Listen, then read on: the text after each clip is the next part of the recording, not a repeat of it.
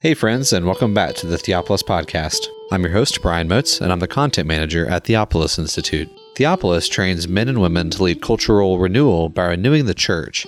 Participants in our programs will learn to read the Bible imaginatively, worship God faithfully, and engage the culture intelligently. In this episode, we have our next segment in our Life of Jacob series with our scholar in residence, James Jordan. Here, he's going to be dealing with the major transition point that's happening in the life of Jacob.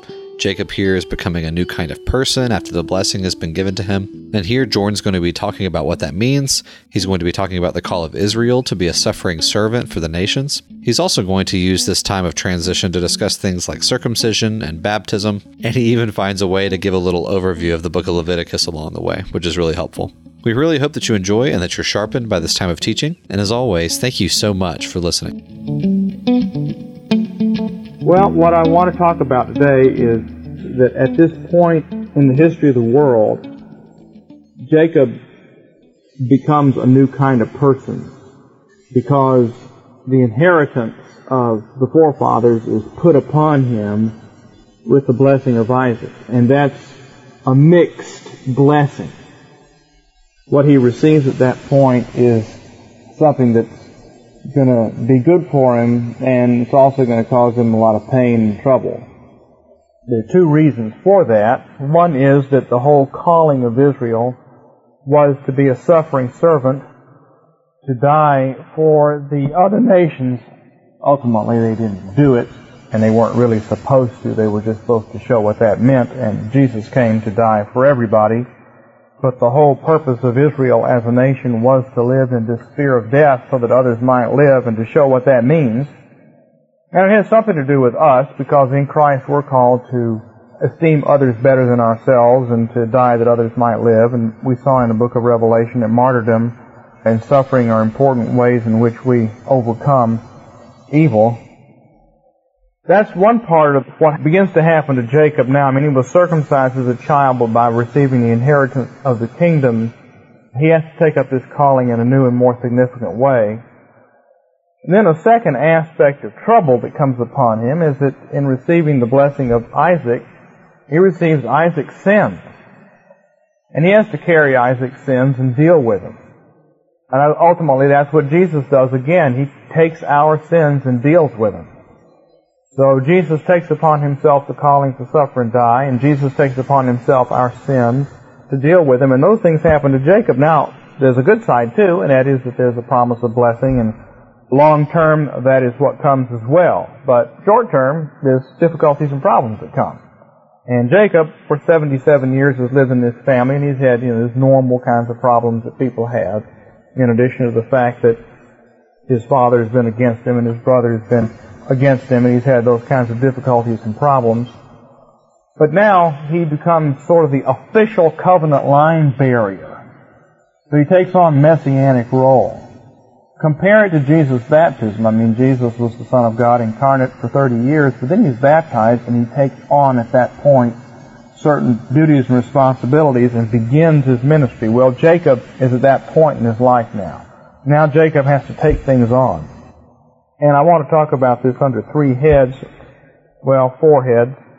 which I'm going to call circumcision as a sign of substitutionary death, second, blessing and baptism and the relationship between the two, third, the death of the Abrahamic covenant, and the fourth, the cross that Jacob has to carry. And we'll see how far we get with that today, but this is basically the lesson I wanted to talk about, because I think this starts to shed light on the things that happen next in the Jacob story, and we're at that transition point now. So first of all, what is circumcision? Well, circumcision is a form of death. It kills you. And it represents killing you in a significant way. What circumcision means for Israel is that as a priestly nation, they have to bear the sins of others and die for them that they might live. Out of all the nations of the world, God sets one apart to live in this sphere of death that others might live, and the sign of that is circumcision. Circumcision is not first and foremost a sign that you're going to get to run the world and be in charge of everybody else, and everybody else is going to have to bow down to you, and you're the supreme one. That's pretty much the way the Jews had come to think about it in Jesus' day. Instead of thinking of themselves as servants who would lay down their lives for others, The Pharisees had come to think of themselves as superior. The election meant that they were superior to everybody else and that they were really supposed to be in charge, and someday they would have an empire like the Romans had, and that's why Jesus said they worship Caesar. They want to be like Caesar. They don't want to be like Jesus said. He says, those who would be great among you must be humble and take up crosses and be willing to forego glory so that others might live. There is a promise at the far end of that if you do that, God will return glory to you. But in the short term, it means you have to give it up. And that's what each one of these patriarchs has to do. They have to give something up, something significant, give it up, confident that God will restore something better over the long haul. Now, that's not something you learn in the womb. You learn that over a period of time.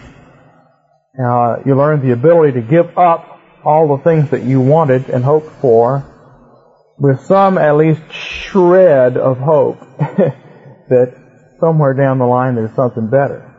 That's not natural to do. That's what God calls Israel to do. And so the history of Israel is a type or a sign of what that means. And you can see this in the later history, and one of the most dramatic ways of it is this whole business of uncleanness, because unclean means death. It means symbolic death. All the forms of uncleanness are forms of death. The preeminent one is if you're in contact with the dead corpse of a human being. Even if you come into the same room, a room has boundaries on it, whether it's curtains hanging in a tent or walls. There's a space in here and a ceiling, and if there's a dead body in here and you came into this room, you'd be unclean for a week.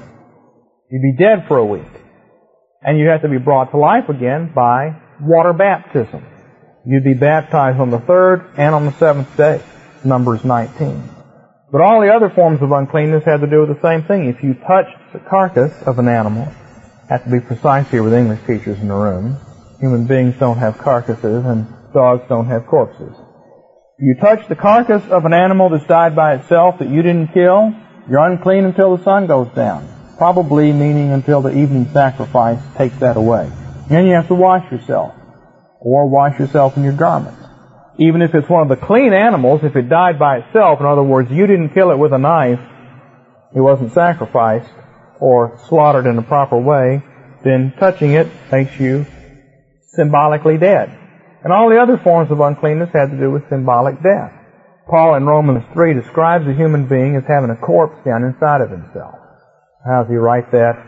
It's just a bunch of language piled up from other places, but basically it's saying that at the heart of the human life is a corpse. Their throat is an open grave. Okay, if your throat's an open grave, then what's down inside is a dead body. So what do you find in the law? Any of the issues that come from the inner part of a human body cause you to become unclean because they're dead, whether it's seed or blood coming from the inside of the body. Now, not a cut in your hand, but it has to be from your privates. But that's the doorway to your innermost part, because that's where children are conceived. So, anything that comes out of there, whether it's blood or seed or children, comes out dead. Out of your innermost parts comes nothing but death, till the Spirit comes and reverses that. Jesus says out of our innermost parts comes living water, the kind that baptizes and cleanses things. Similarly, if you have a white spot on your skin, that's fine, but if you can see the flesh underneath it so that your skin has become transparent or opens up like in ringworm. I had ringworm as a child. People used to get it now. They've got cures for it. But we had it for about a year. And if you had ringworm, maybe some of you that are older remember this, you'd have a circle on your skin and it would kind of open up there. And if that kind of thing, that or something like it happened to you, you had leprosy. Well, it's not really leprosy, but you're dead because the innermost parts that were dead are showing up. Well, all of these symbolic forms of death that reminded the Israelites that they were kind of living in the sphere of death, none of that applies to the Gentiles. Even Gentile God-fearers. If the Gentile was a worshiper and worshiped Yahweh, but he wasn't circumcised, then he couldn't become unclean. When he had a baby, it didn't matter. When she had a baby, it didn't matter. All these rules that are in Leviticus 11 and 15 didn't apply to him. Dead body didn't apply to him. Now, it didn't apply to Israel either until the tabernacle was set up. Now, this is kind of a two-pronged thing. You have circumcision with Abraham, and then you come down, and when the tabernacle is set up in the midst of Israel, at that point, they start being struck with uncleanness. Abraham never became unclean. Isaac never became unclean. Moses was never unclean for the first 80 years of his life. Nobody was unclean at Mount Sinai, but on January the 1st, or actually April 15th, or whenever it was, the first day of the new year, the second year after they came out of Egypt, when the tabernacle was set up, and God moved into it at the end of Exodus, the next thing you find, He tells them how to do the sacrifices, and all of that kind of drops back a little bit in Leviticus, and then leads us up again to Leviticus chapter 10, where God comes into the tabernacle, same place as Exodus 40, and the next thing we read are the laws of uncleanness. This is when God draws near, death starts to show up. And if God is far away, it's not immediately apparent that we're dead. When God draws near, it's apparent. It starts to show up. All of these various forms of uncleanness begin to be manifest. In other words, circumcision comes to life and starts to show up when the tabernacle comes. Now compare this to the life of Jesus. Comparisons help. Jesus is baptized and starts to carry our sins and our death for Himself. But it's not until He draws near to God and God draws near to Him on the cross that He actually dies, that it becomes manifest. So there's a time when we're carrying death, we're being a suffering servant, but it hasn't become manifest, and now death becomes manifest. And if you look at the law, death is at the center of the law. You may remember that in the social law in Exodus 21 to 23 is arranged chiastically, in the center of that literary structure are 3 death penalties. Pretty significant ones. You will not allow a sorceress to live. Anybody who lies with an animal being put to death will be put to death. Anyone who sacrifices to the gods other than to Yahweh shall be put under the ban. Would these social laws? I think they would, because they're political laws to anybody inside the land. But the religious laws, certain of the religious laws only apply to Israelites. But the social aspects of the law would apply to anybody who decides to live within the boundaries of Israel.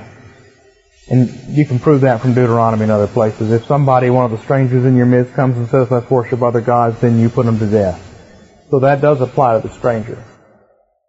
Similarly, in terms of the death penalty, in terms of death, what do you have in Leviticus? Well, it starts off with all these rules about killing animals.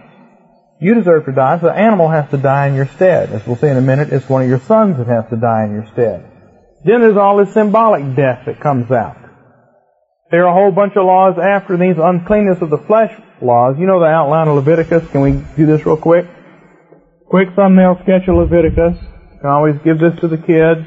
Leviticus is sacrifices, uncleanness of flesh, abominations of blood, times, and persons. That's Leviticus.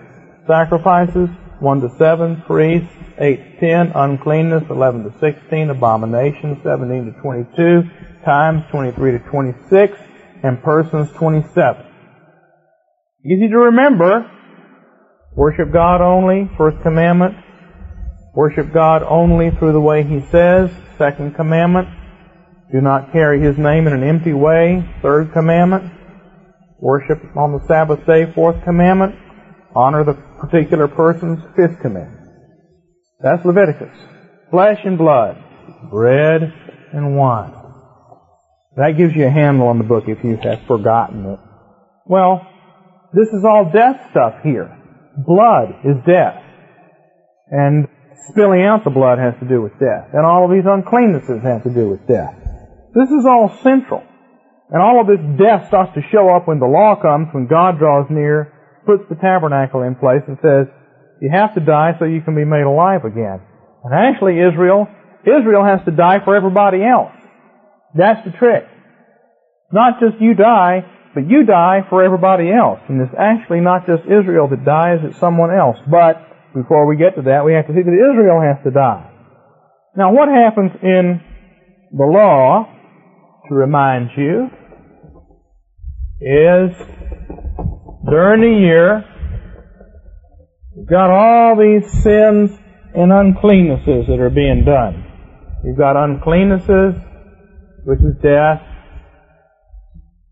and they're being taken off when people wash, and there are also sins, which have to do with blood. Sins are social. You read the second part of Leviticus there, chapters 18 to 22. In the middle of that is chapter 19, which is 70 social sins. Shed blood, blood has to be shed. So uncleanness of flesh, abominations of blood, religious things, social things, all during the year, some crimes are being committed that aren't being found. And even when they are dealt with, they're dealt with sometimes in very temporary kinds of ways. All the uncleannesses, you wash people off and they go, or they bring a sacrifice to the tabernacle. What's actually happening according to Leviticus 16 is, all of this stuff is being rolled up during the year until finally it's put on the high priest. The high priest takes off his glorious garments, puts on white garments, and what Leviticus 16 means is, if you read it carefully, all those sins, not the sins as sins, but the death and punishment for all those sins, the punishment for all those sins, which is death, is all put on this high priest, and now he has to carry it. But he can't carry it. He's not good enough. So what does he do with it? He puts it on these two goats. And one goat is killed and sent up to God, and the other goat is sent out. So now the goats carry it off. But that's just for a year. Then it starts up again. People start becoming unclean again. And all this stuff starts to accumulate again, and goes on the high priest, and on the day of covering, it's dumped on the goats and carried off, and then it starts again. Year after year. The book of Hebrews says year after year these things could never take away. It just represented that someday they would be taken away. Now, uncleanness is coming on Israel from the nations. In a sense, it's the nations who are dead. They're not living near to the Lord. But Israel is carrying their uncleanness. So, behind the symbolic death that's on Israel is the 70 nations. So you've got a whole series of transfers here. The sins of the nations are put on Israel. Or the death of the nations. So that the nations might live, Israel experiences death. So that Israel might live, the high priest will experience death. And so that the high priest might live, these two goats experience death. That's a sequence of transfers, which pushes us down, you see, to Jesus. But it means along the way, Israel is a nation living in death for the sake of these nations. That's the meaning of it. That's why the nations come into view at the Feast of Tabernacles, because after the Day of Atonement, all the death is taken away. Who benefits from it? Well, the Feast of Tabernacles, Israel and the nations benefit from it. That's why you have 70 bulls at the Feast of Tabernacles. Once the sins are taken away, everybody benefits. It's not just the sins of Israel. It's not just the deaths of Israel that's put on the high priest and put on the goats. It's the whole world. But during the year, Israel is experiencing all these different kinds of deaths so that the nations might live. Now, all this is relevant to Jacob because that's what circumcision points to. You become the suffering servant. You read in Isaiah, and you have the songs about the suffering servant. Well, who's being talked about there? Well, it draws back from the fact that Abraham and Isaac did suffer, and Jacob really suffers. At the end of his life, Jacob is going to say to Pharaoh, "Few and evil have been the days of my life. I've suffered my whole life." Why? So that Egypt can live. That's why. He suffers his whole life so that Joseph can be produced, and Joseph suffers so Egypt can live. So this is the calling that circumcision implies. And Jacob receives this calling when he receives the blessing from Isaac. Potentially there when he circumcises a baby. When Isaac puts his hands on him, then he becomes the official guy who is going to suffer in some ways for the life of the world. And that's a change in Jacob's life. It's kind of like, Jacob, you thought you suffered up till now? You ain't seen nothing yet. But on the other hand, there's much greater rewards on the other end of this too. Now, there's one other aspect of this. We talk about circumcision. Of course, we don't like to talk about circumcision because what it actually is. The circumcision is an operation that cuts the foreskin off the man's penis, and that has to do with childbirth. Cutting off the foreskin means offering your son, offering the future.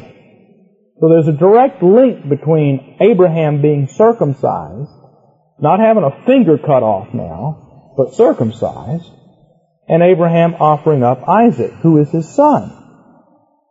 Now that adds another feature to this that we haven't talked about. Up till now, we carry the death for the world. The world lives.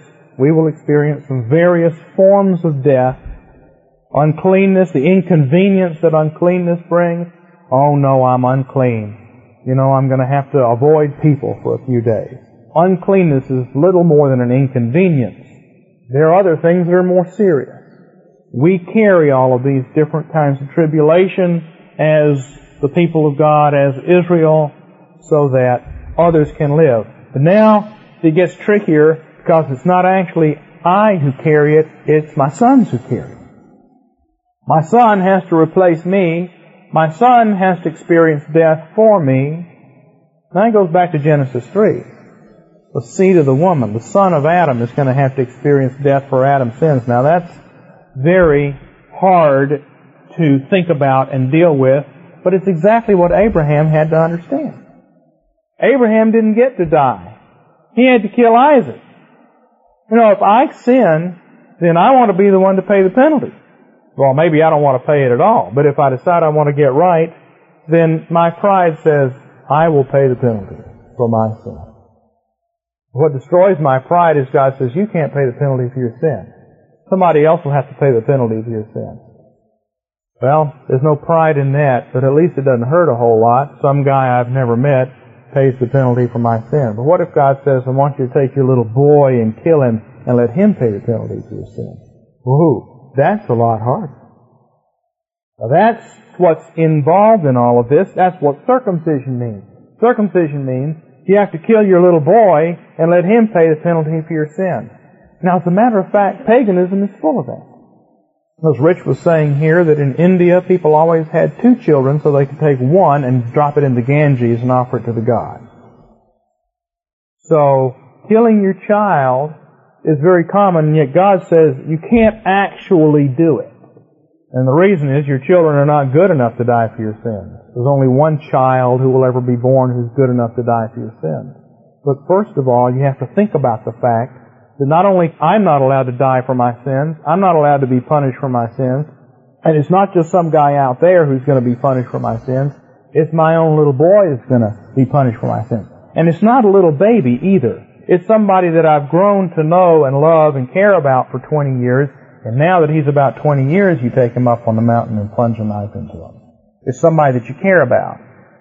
That's the son who has to die.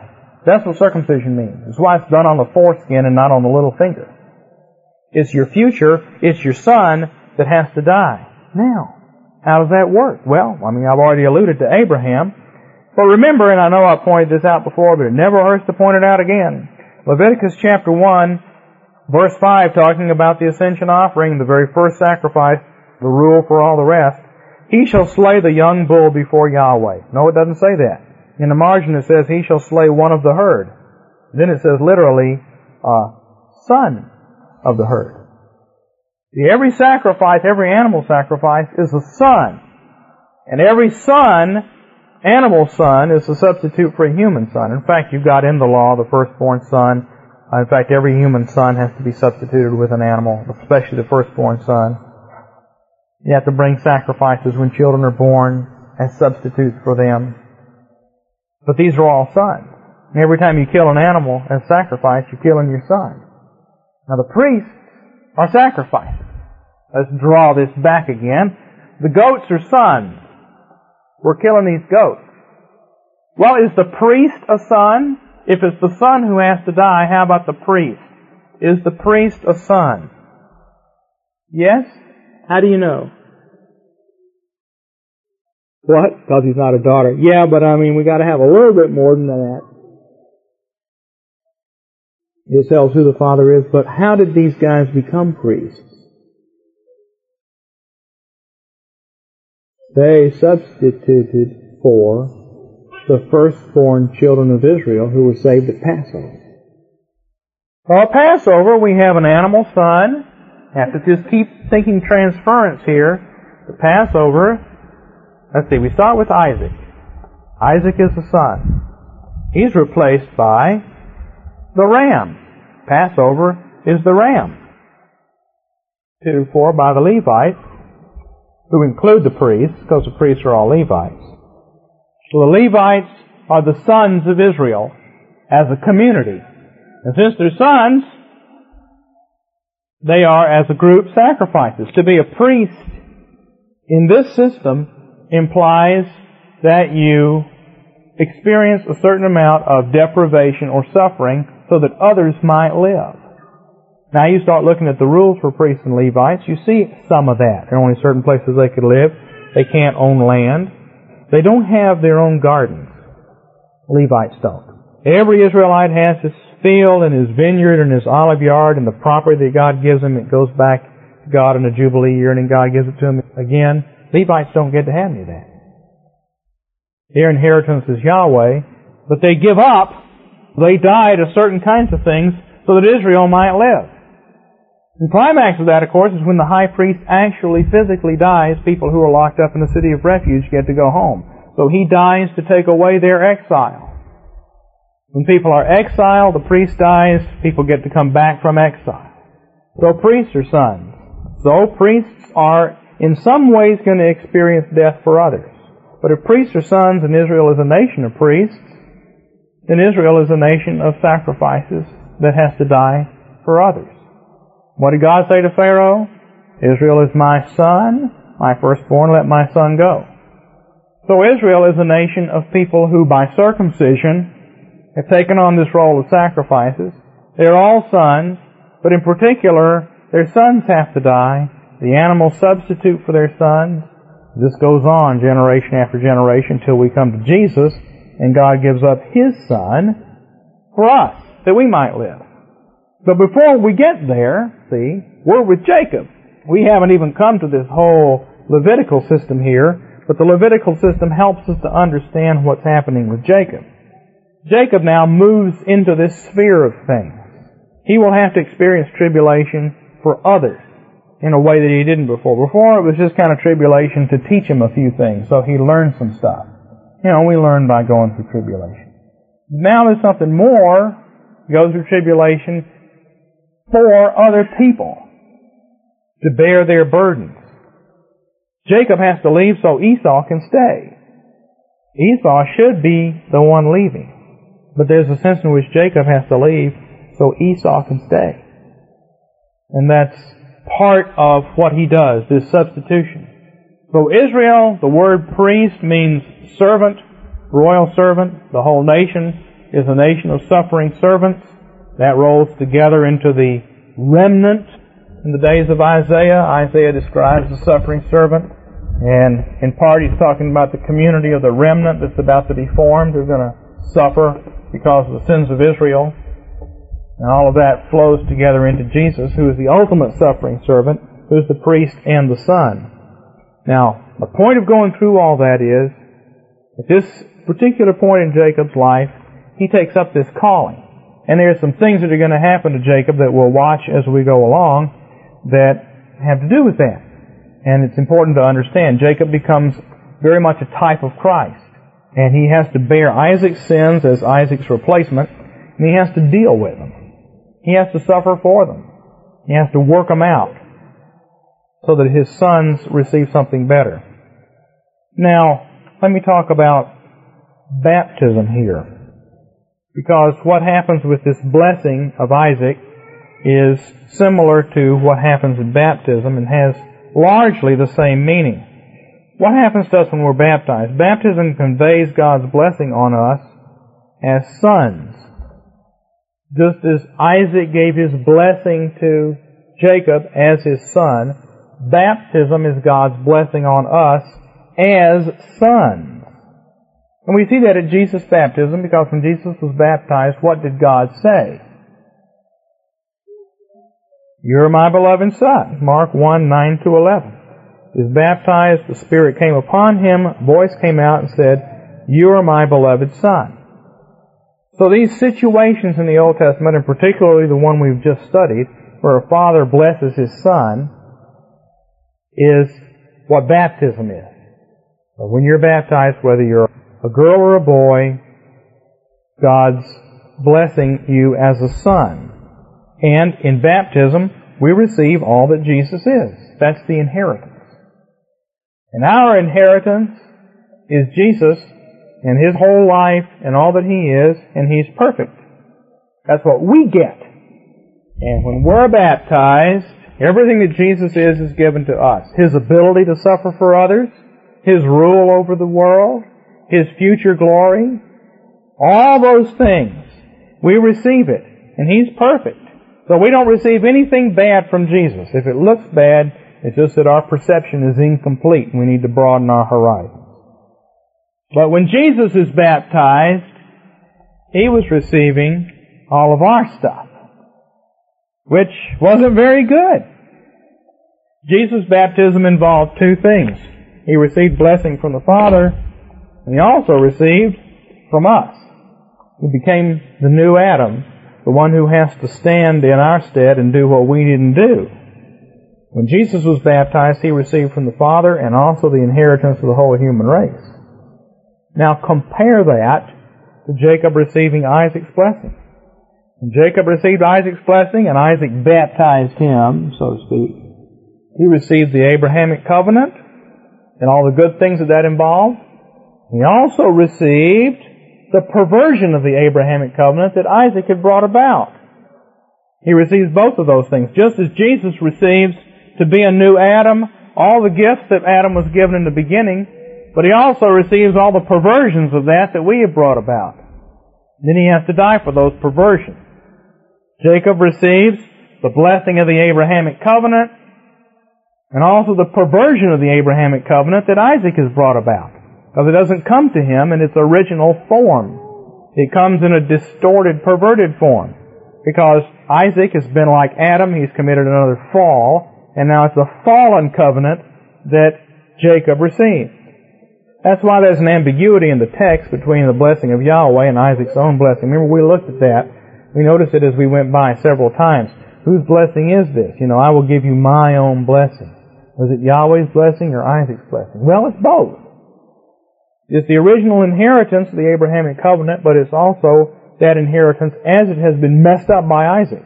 Now, Jacob gets it in that messed up form. Just as Jesus at His baptism becomes the new Adam, but in the messed up form that we've made it. So he has to work it through.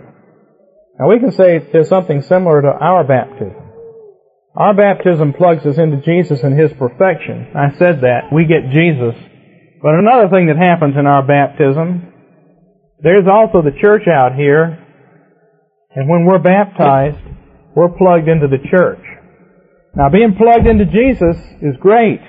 Being plugged into the church is horrible. Because the church is a mess. When you're baptized, you inherit everything that Jesus is, but you also inherit all the messes that the church has done in history. And that's where you start. That's why every generation of human beings starts at a particular place. We don't start from scratch. This is just common sense, isn't it? You grow up speaking English, you grow up in American society, you grow up with certain wrong ideas, you grow up with certain wrong traditions and certain right traditions, certain wrong viewpoints, certain right viewpoints, wrong habits and right habits. All of that you inherit as an American, and then if you grow up as a Christian, you may have to work through some of that and try to get it out so that your children can grow up better, with better habits and better traditions. Or you can make things worse. But all of us come into history at a certain point and inherit all the stuff that's there, and then have to work in terms of that. Well, baptism means the same thing. It's a new birth into a new community.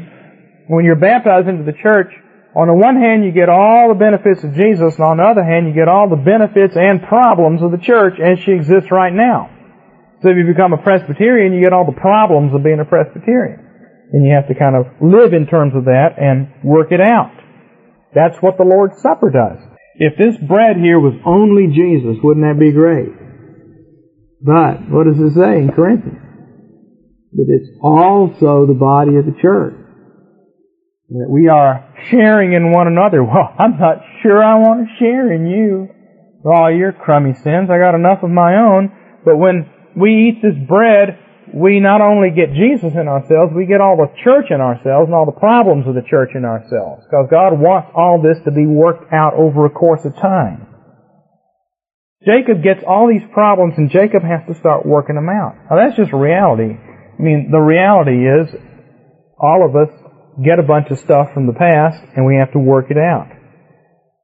The benefit of being in the church is you have the Holy Spirit, you have the perfect life of Jesus Christ added into that, which enables you to start working it out. But it means that God works things out over the course of generations. And I think that sometimes pastoral counseling needs to take into account where people come from. Because people do inherit from their parents, the way their parents live, the patterns in their lives, certain tendencies that may be good tendencies or bad ones. But then your challenge is to work them out and to try to improve on them. Jacob is going to inherit a bunch of stuff from Isaac. This is at the common sense level. Jacob has grown up his whole life in a family where the father prefers one child over the other. Now, he's going to inherit that way of thinking.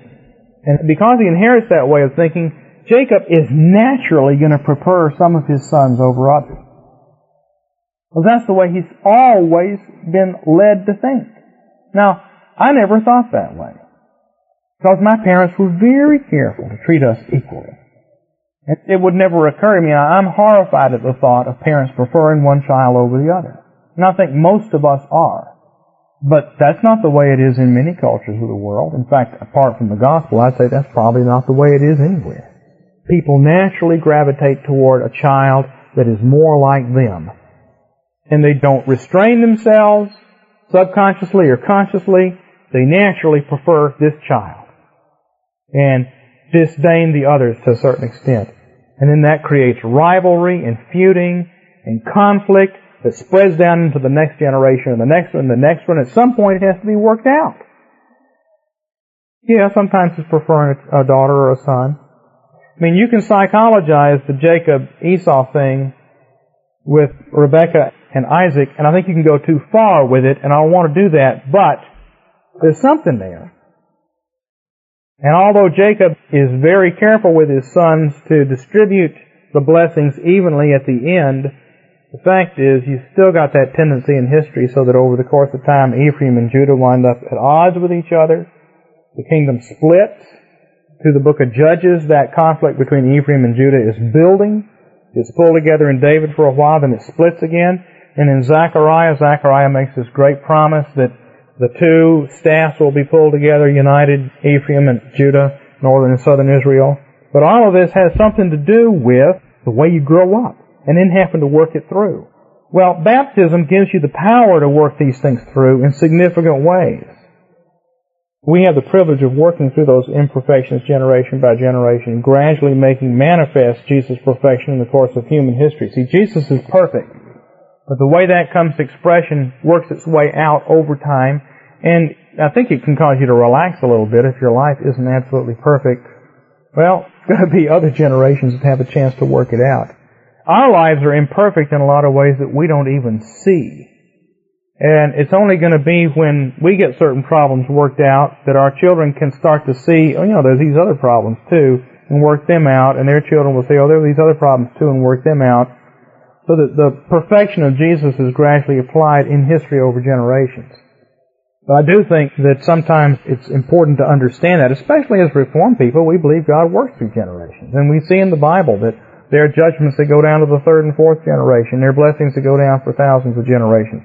We ought to expect in dealing with people and looking in our own lives that some of the problems that we have probably come up out of our family line. It has nothing to do with genetics. It has to do with spirit. And it can be worked through. But it's something that gradually happens. Well, in a powerful kind of a way, this comes on Jacob at this point. Jacob now inherits all of Isaac's problems. And it's a significant problem because Isaac has killed the Abrahamic covenant. And we'll come to that next week. Abraham became the kind of man who was willing to offer up his son. When Isaac gets to the exact same point in his history, he refuses to do it. That becomes the issue. What does circumcision mean? Circumcision means you offer up your son. Positively, it means you give him to God. You say, I'm not good enough to be a father to this child anymore. God will have to be his father. Only God is big enough to be a father to a human being. So at some point, the earthly father has to step aside and let God be the father. And Abraham sees that. And that's part of what happens there. And he says, I'll give my son up. I'll even kill him if that means the salvation of the world, because I know he'll come back to life again. And he gets to the point where he's willing to do that. And Isaac inherits that. So it should be easier for Isaac to do that, because Abraham did it. It's easier to do something a second time. But Isaac says, I won't do it. Here's Esau. He's the one I love. I won't do it. So Isaac kills the Abrahamic covenant. Jacob has to undo it. When does Jacob undo it? When does Jacob re-accomplish what Abraham accomplished? No, not when he blesses his sons. This is something that happens before that. It has to do with offering up your son. When did Jacob offer up his son? Not to Joseph. He didn't send Joseph. Well, he sent Joseph to find his brothers, but that wasn't a risk. When he sent Benjamin down to Egypt, almost certain that he would die. I think that's where this whole story winds up going as far as Jacob is concerned. Jacob says, no, I've already lost one son. I'm not going to send Benjamin. I'm not going to do it. And then finally he does it. And then we're sort of back to where Abraham was. Thank you again for enjoying this episode of the Theopolis Podcast. For more information and for more content from Theopolis, you can check us out online at theopolisinstitute.com. We release new articles every Tuesday and Thursday on our blog, so you'll want to make sure to look out for those. You can also find us on Twitter at _Theopolis and on Facebook if you just search for our name. If you've been helped, sharpened, and encouraged by this podcast, we'd really love it if you would go to iTunes and leave us a review. It just takes a few seconds, and it really will help us along in getting our content in front of new listeners. That's all for now, friends. We really look forward to being with you all again in the next episode. And as always, thank you so much for listening.